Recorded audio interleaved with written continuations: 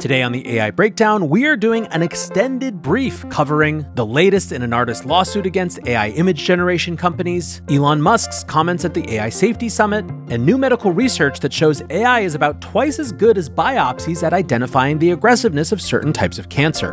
The AI Breakdown is a daily podcast and video about the most important news and discussions in AI. Go to breakdown.network for more information about our YouTube channel, our newsletter, and our Discord.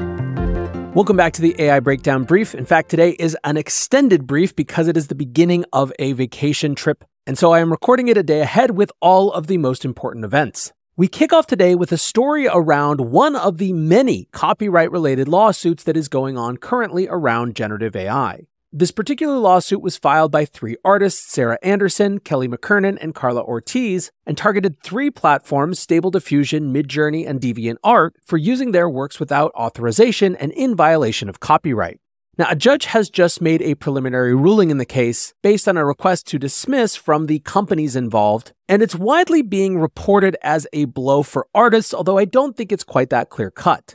So the reason that it's being described as a blow to these artists is that the judge in the case, William H. Orrick, issued a 28-page decision that dismissed most of the claims the three artists had made. So there are a couple things going on in this particular decision. One is that the judge is making a distinction between works that have been officially and formally copyrighted versus works that have not. Now, in the US, a copyright is considered to exist, quote, from the moment the work is created. However, when it comes to bringing a lawsuit around copyright, those copyrights have to have been registered. So that's one issue and part of the reason that certain charges have been dismissed. As ArtNet News describes, the judge also challenged the idea that all images generated by the model are somehow derivative of copyrighted works, if not all works in the training dataset were registered. He noted that the artist will have to prove substantial similarity between a generated work and their image used to train the AI.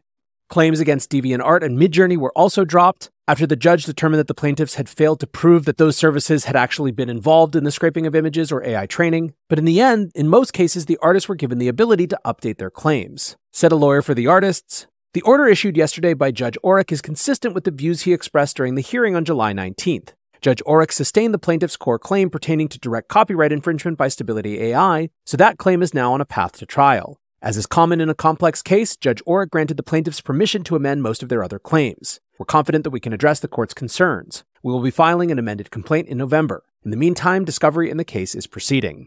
So for now, quite clearly a mixed decision, and one we will continue to keep our eyes on. Next up, we head over to the UK, where the AI Safety Summit is in full swing. As we have discussed, the summit got a major media boost at least when Elon Musk decided to attend, and sure enough, he was right away talking to reporters and making news. As the summit kicked off, he told Reuters reporter that the goal of the event was to establish what he called a third-party referee.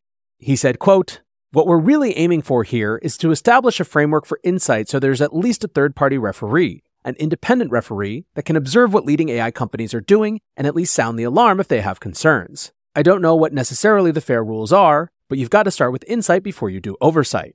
Elon also pushed back on concerns that the government was going to overregulate before they understood anything. He said, "I think there's a lot of concern among people in the AI field that the government will sort of jump the gun on rules before knowing what to do. I think that's unlikely to happen."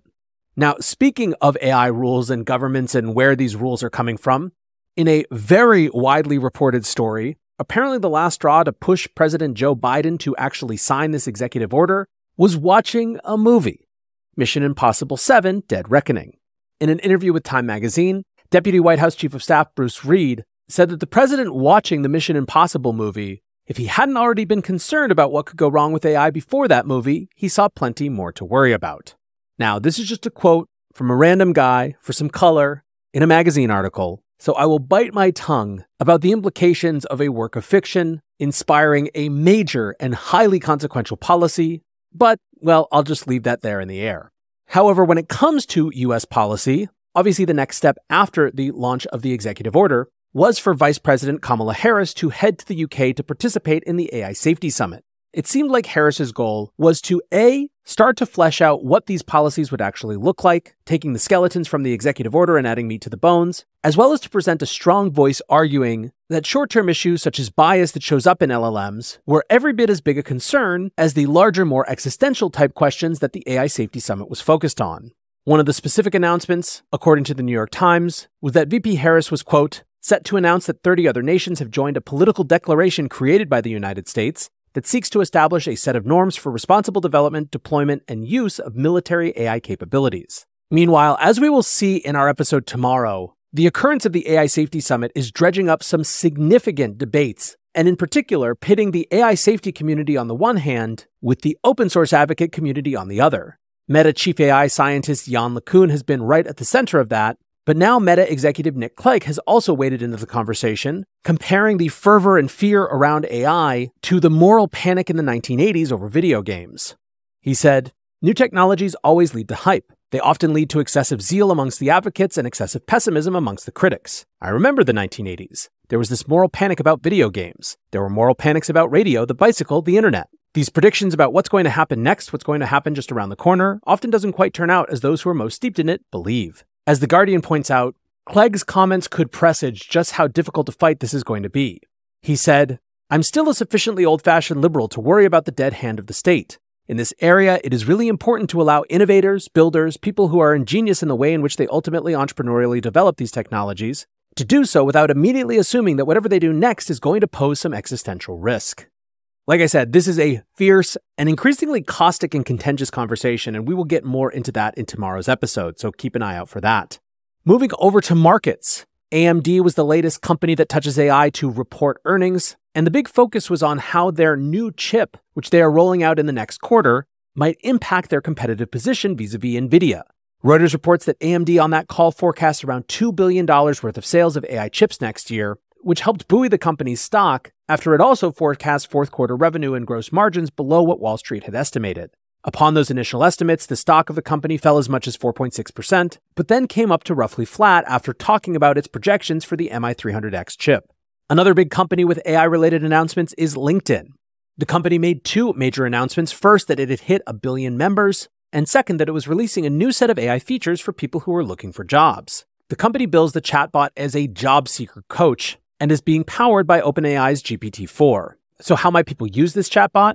Well, when users are looking at a job posting, for example, they could select one of a few questions, such as, am I a good fit for this job, or how can I best position myself for this job? Now, once they've made that selection, the AI bot could do things like analyze a user's LinkedIn profile and experience, and make suggestions about what to emphasize in a potential application. The chatbot is also designed to point out potential gaps in their experience so that people can figure out how to address them. Now, given concerns around bias in AI when it comes to things like hiring or job applications, LinkedIn is going to pains to make sure that their models do not have some of those biased impulses. Another company that has announced a big AI update, or really actually launched a big AI update in this case, is Microsoft.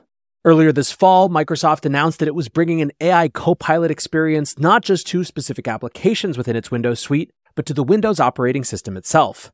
Well, the company has now begun rolling out those new Windows 11 features, and the highlight is certainly this Copilot AI assistant.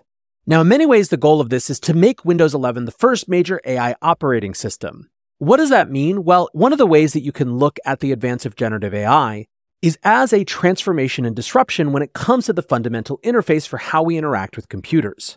For many, many years, we've been taught a set of new types of interactions that are specific to telling computers what we want. Pointing and clicking, using a mouse to point and click on things we want to open, using specific commands that we have to learn in order to get the computer to do what we want. The advance of these copilots and AI assistants and chatbots has the potential to reimagine the entire computing experience to be powered by natural language conversation. It'll be an interesting test and bellwether to see how much users adopt this Copilot AI assistant and for what when it comes to its rollout in such a big operating system like Windows 11. Now, speaking of chatbots, a trade group that represents newspapers, the News Media Alliance, announced research this week that suggests that AI chatbots are relying more heavily on news content than on some other types of internet content that they've been trained upon. From the New York Times, the News Media Alliance, a trade group that represents more than 2,200 publishers, including the New York Times, released research on Tuesday that said it showed that developers outweigh articles over generic online content to train the technology, and that chatbots reproduce sections of some articles in their responses. The group argued that the findings showed that the AI companies violate copyright law. Now, if you've watched the interaction between the AI space and the news world, and if you've seen just how many news platforms have opted out of training, thanks to OpenAI announcing how companies could do that, it's no surprise to see this sort of argument and this sort of ratcheting up of the tension.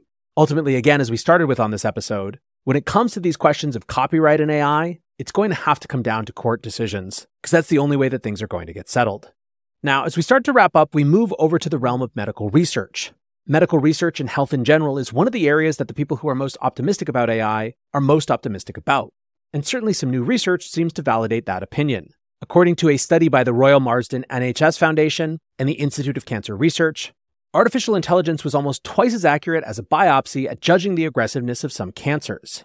As The Guardian writes, the study found that the AI algorithm was far better than a biopsy at correctly grading the aggressiveness of sarcomas, a rare form of cancer that develops in the body's connective tissue such as fat, muscle, and nerves. So how would this actually help things? Well, by having a more accurate way of grading tumors and the aggressiveness of tumors, there are a number of positive outcomes. The most high-risk patients could be identified more quickly and treated more aggressively, while low-risk patients could be spared things like follow-up scans, extra hospital visits, unnecessary treatments. Now, when it comes to the actual results of the study, the AI in this case accurately graded the aggressiveness of tumors 82% of the time, while biopsies were only accurate in 44% of the cases. They were also better able to differentiate between different types of sarcomas 84% of the time, while radiologists were only able to tell the difference in 65% of the time. Now, of course, this is just one study in one specific category of cancer, but it's part of a larger sense of how these tools are evolving and how much they could transform the health system as a whole. Lastly, in a preview of the type of cheesy end-of-year story that is just going to get louder and louder in the months to come as we get towards New Year's, Collins Dictionary has picked AI as its word of the year. The statement read, "If computers were suddenly experts in that most human of domains, language, what next? Cue an explosion of debate, scrutiny, and prediction, and more than enough justification for Collins' 2023 word of the year, AI." In being named word of the year, AI beat out other contenders including semaglutide, Canon Event, and Nepo Baby. Congrats to AI on your victory, and thanks to all of you for listening or watching. As I mentioned, tomorrow we'll be back with a long episode about this growing tension between the open source AI advocates on the one hand and the AI safety folks on the other. But until then, peace.